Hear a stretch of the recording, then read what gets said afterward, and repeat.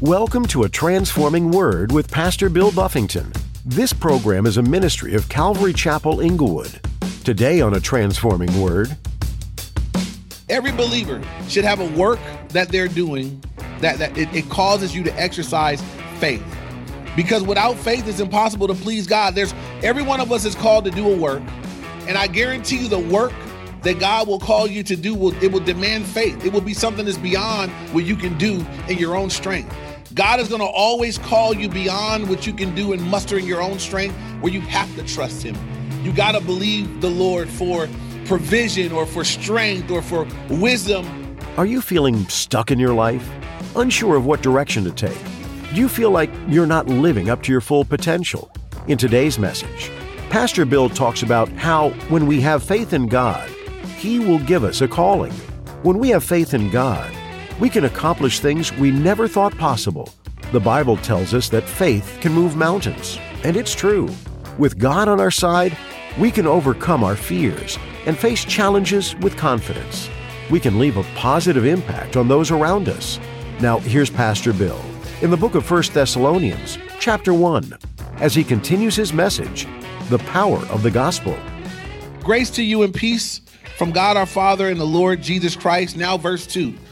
We give thanks to God always for you all. This is Paul after he got the good report about the believers in Thessalonians. He said, guys, he is excited to write this letter. He says, we thank God. We give thanks to God always for you, making mention of you in our prayers. I want you to know how encouraging it had to be for Paul to find out that the group that he spent a very small amount of time with, but now he's gone, that they're thriving. Like they're coming along. Anybody here's ever led someone to the Lord and discipled them? And then years go by and you find out they're still serving God. They're still going strong. They're raising a Christian family. They're doing great in the Lord. It's encouraging to see that it worked. It stuck with somebody, because we got enough stories of people that started and fell off. So it's exciting and it's encouraging when you hear about those that, man, they're continuing on in the Lord. They still love Jesus. They've grown. They've gone further. You know, I did high school ministry for almost 12 years.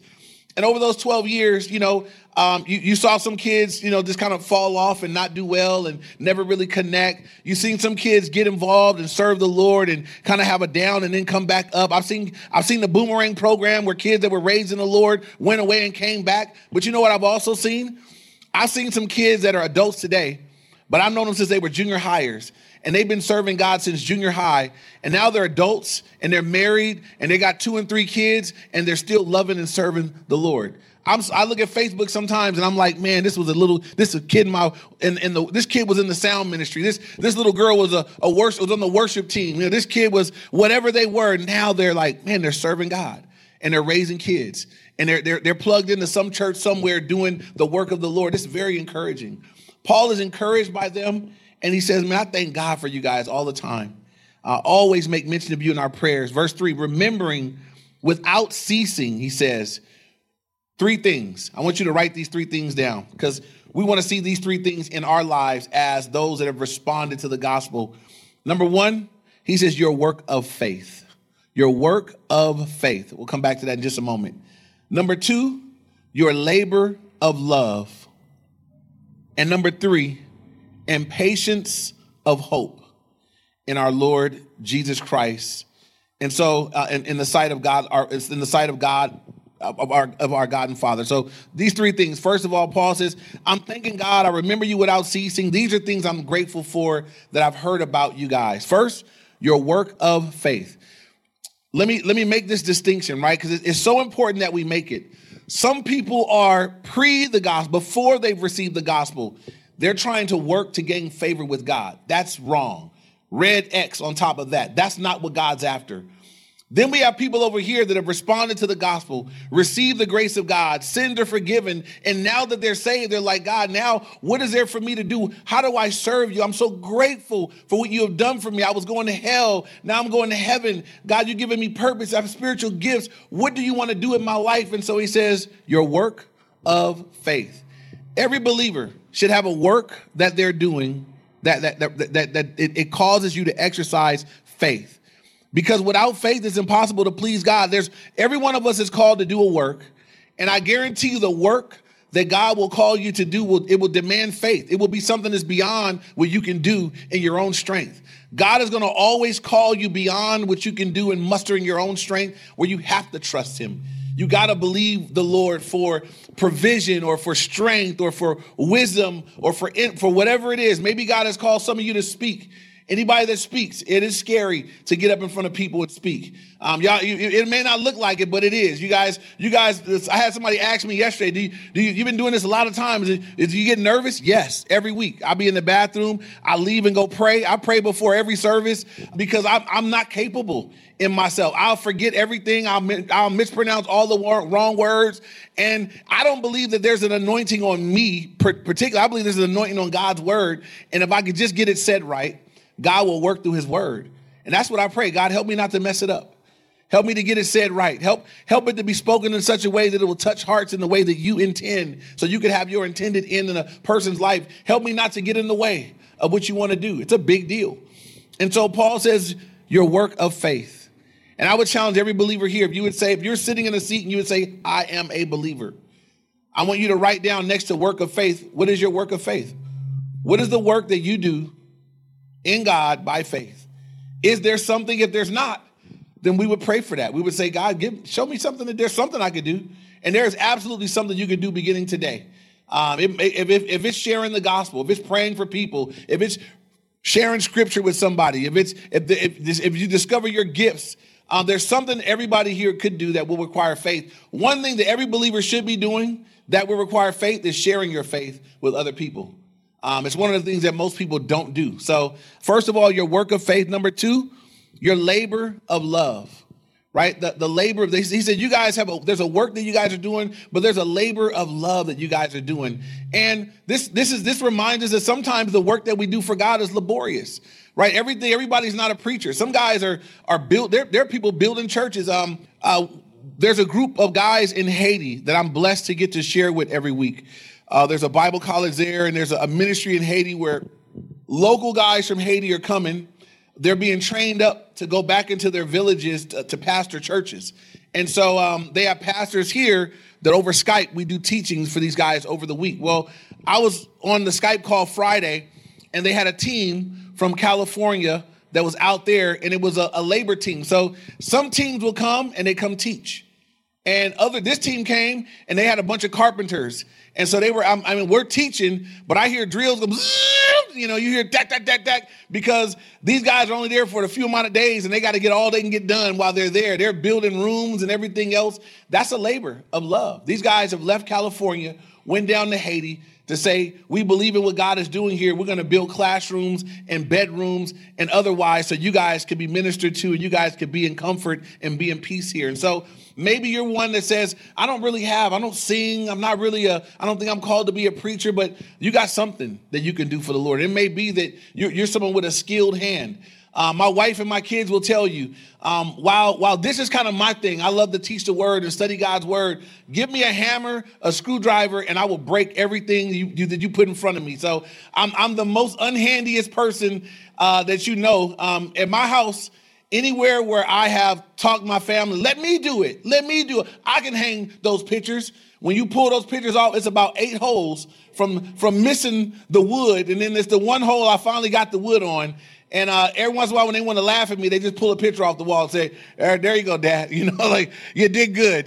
So it's not my gift, but it's somebody's gift, right? Some guys have that. And so let me encourage you, if your gifts aren't maybe public gifts or spoken gifts, or those, is there a labor of love? Is there another way that God would have you to put your hand to the plow to do a work for him? And again, I would encourage you to pray about that. He says your labor of love. Number 3, he says your patience of hope. Your patience of hope. And so something a lot of believers lack is patience. We don't like waiting on the Lord. Right now, I'm waiting on the Lord to clear up COVID and let us go back inside and all that kind of stuff. Well, there's a patience and there's some hope involved, right? That's not when he says the patience of hope here, we're going to find out as we go through this book, their hope is in the Lord. And what they're waiting on and who they're waiting on is the Lord. And so we got to have patience. And some things that we're, looking at in our world that are all messed up, God says, eventually, I'm going to make all these things right. Eventually, everything that's not right will be made right. Y'all know that? For you guys that are looking at the world and saying, oh, there's injustice and there's wrong and there's racism and there's crime and there's God's like, hey, relax. I got this. Everybody's got to come before me one. Y'all know that? I relax right there. God said everything is going to be brought into judgment one day. Every work will be brought into judgment. Every crime, every sin, everything will come before him, and it will be judged and made right eventually. So I can kind of relax. I can kind of be at peace about the things that are going on. It's not mine to fix. Jesus is Lord. He's the judge. He will deal with all those things. I'm on a different mission, right? I'm on a gospel mission. I'm out here sharing the gospel, trying to make disciples and pointing people to Jesus best I can. And so work of faith, labor of love, patience of hope.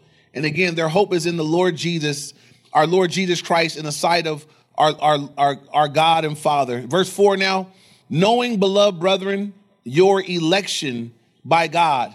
Now, this can throw a lot of people. He's saying to the Thessalonians, you guys, knowing your election, you've been elected, you've been chosen by God. The Bible says that God has elected or chosen people before the foundations of the world. People get caught up on this because they add to it, right?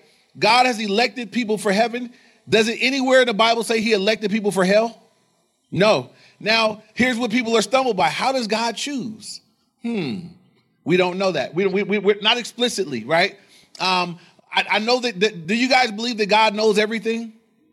So I'm of this persuasion, right? I think Chuck Smith said this before, and I liked it. God is not in our position, right? If for you guys that have chosen husbands and wives, you chose them the best you could when you chose them. You looked at them and said, I think this person, whatever you thought when you met them. Now, maybe you think something different today. Maybe the person that you met has turned out to be something totally different.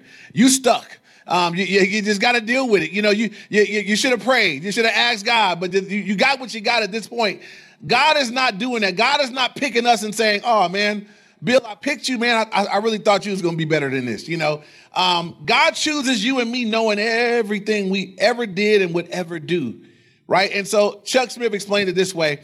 If you were to go, and I'm not recommending gambling, so let me say that, because I know somebody's like, Pastor said we could go gamble.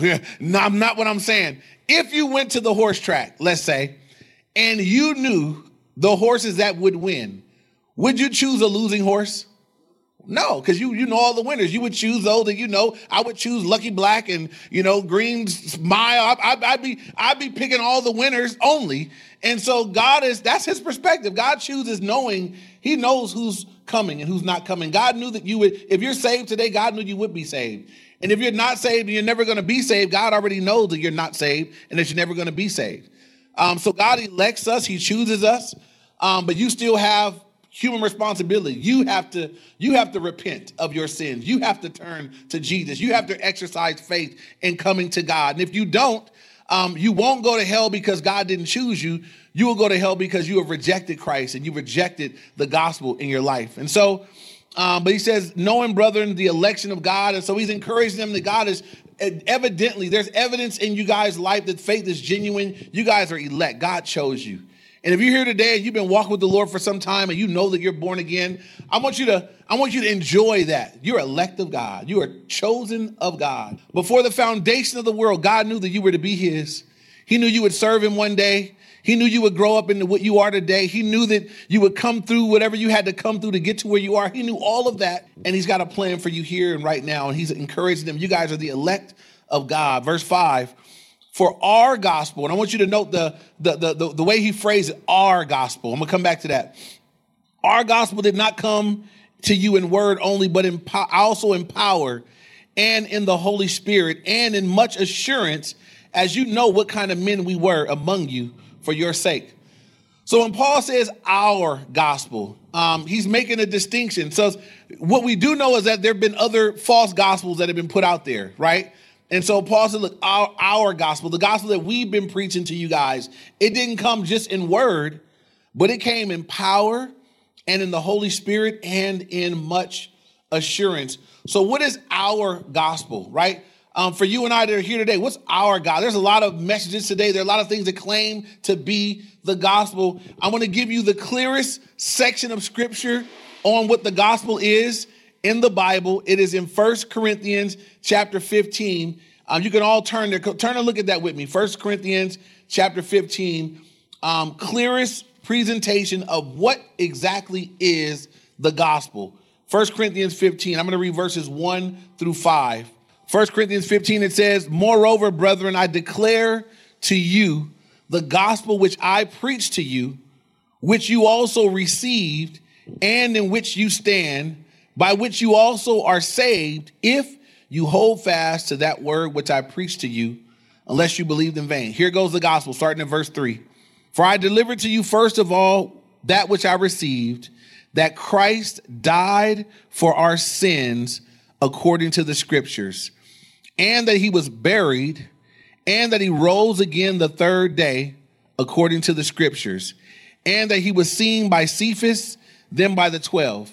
And so a very clear explanation of the gospel is, and I want you to note, the gospel is all about what Jesus did, that he died for your sins according to the scriptures, that he was buried, and that 3 days after he was buried, he raised from the grave, and he was seen by Peter and over 500 others later on, evidence of the resurrection. So the death, the burial, and the resurrection of Jesus for you. That's the gospel. That God loved you so much, he sent his son to die for your sins.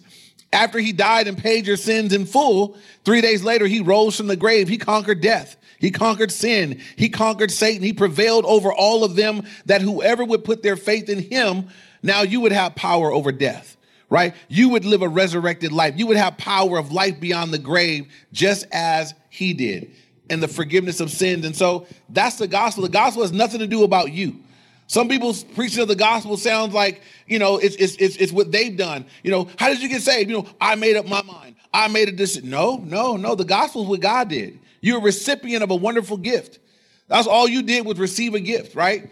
So if we understand the gospel right, none of us can be proud, right? I'm not better than you.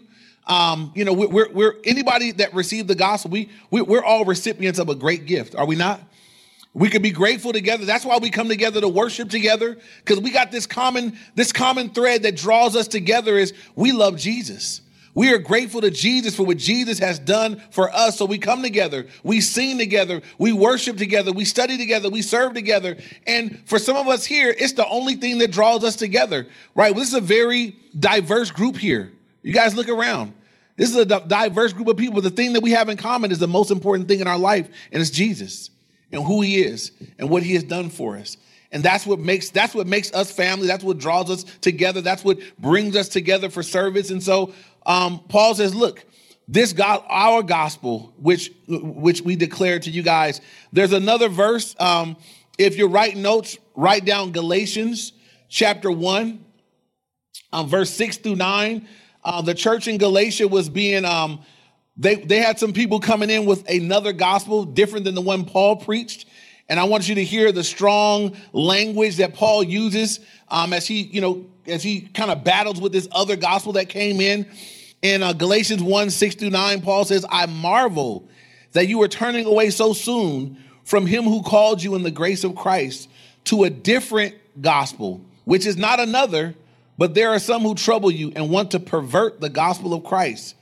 But listen to what he says, even if we or an angel from heaven, even if we or an angel from heaven preach any other gospel to you than what we have preached to you, let him be accursed." And that word accursed in the Greek is the Greek word anathema. It means be damned to hell. Paul says if somebody comes with a different gospel than the one we preached, let them be damned to hell, because their gospel is not the gospel at all. So a gospel that says you got to believe in Jesus and do this, and be baptized, and speak in tongues, and be circumcised, and anything is not the gospel. The gospel of Jesus Christ says that the work of Jesus was complete. He died, he was buried, and he resurrected, and that is enough.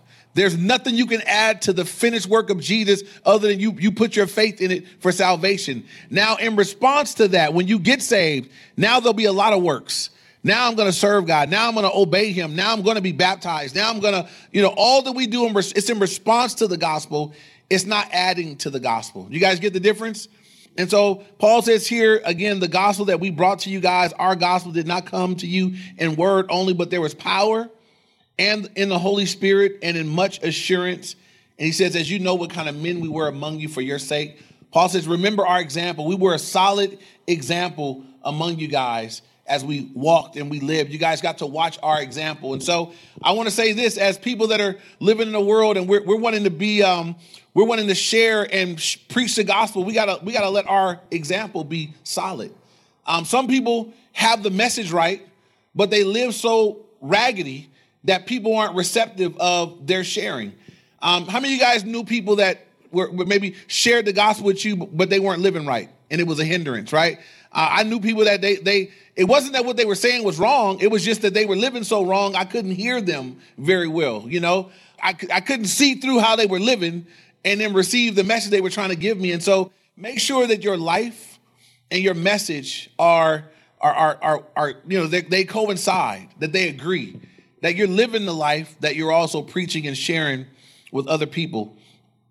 Verse 6 now it says, and you became followers of us and of the Lord, having received the word in much affliction with joy of the Holy Spirit. One of the things here the gospel does, it comes in power. It comes in the power of the Holy Spirit. It comes with the internal assurance. But here he says, look, you guys became followers of us and the Lord. So in 1 Corinthians 11:1, Paul says, imitate me as we also imitate Christ. Another translation says, follow me as we follow Christ. And that's essentially what was happening. They were following in Paul's example. Here's one of the evidences of the power of the gospel. The gospel brings about genuine transformed lives. And again, I want to explain the difference between gospel transformation and religious transformation. Religious transformation says you should change these things to please God. You make these adjustments. Stop doing that. Start doing this. Don't dress like that. Wear that. Go here. Do this. Do these things and God will be happy with you. That's religion. You're trying to reach out to God. You're trying to be better. You're trying to do better and be better so that God will love you more. I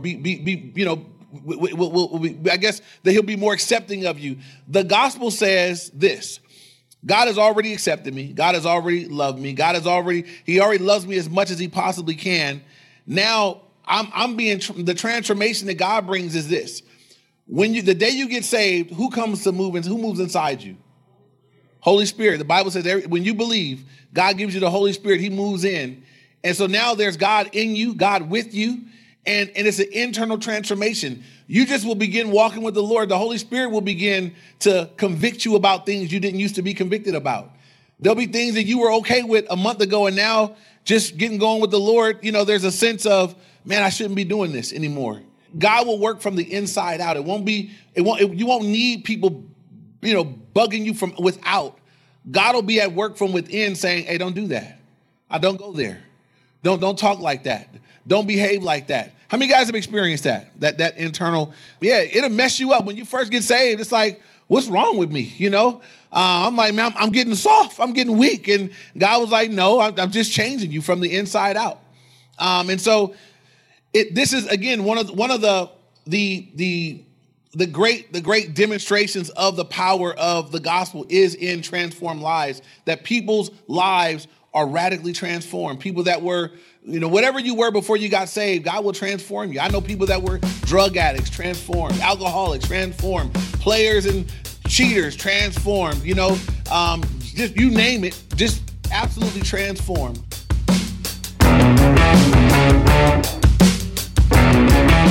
You've just heard A Transforming Word, a ministry out of Inglewood, California. Do you know Jesus? We want you to find the inexpressible joy and hope found in him.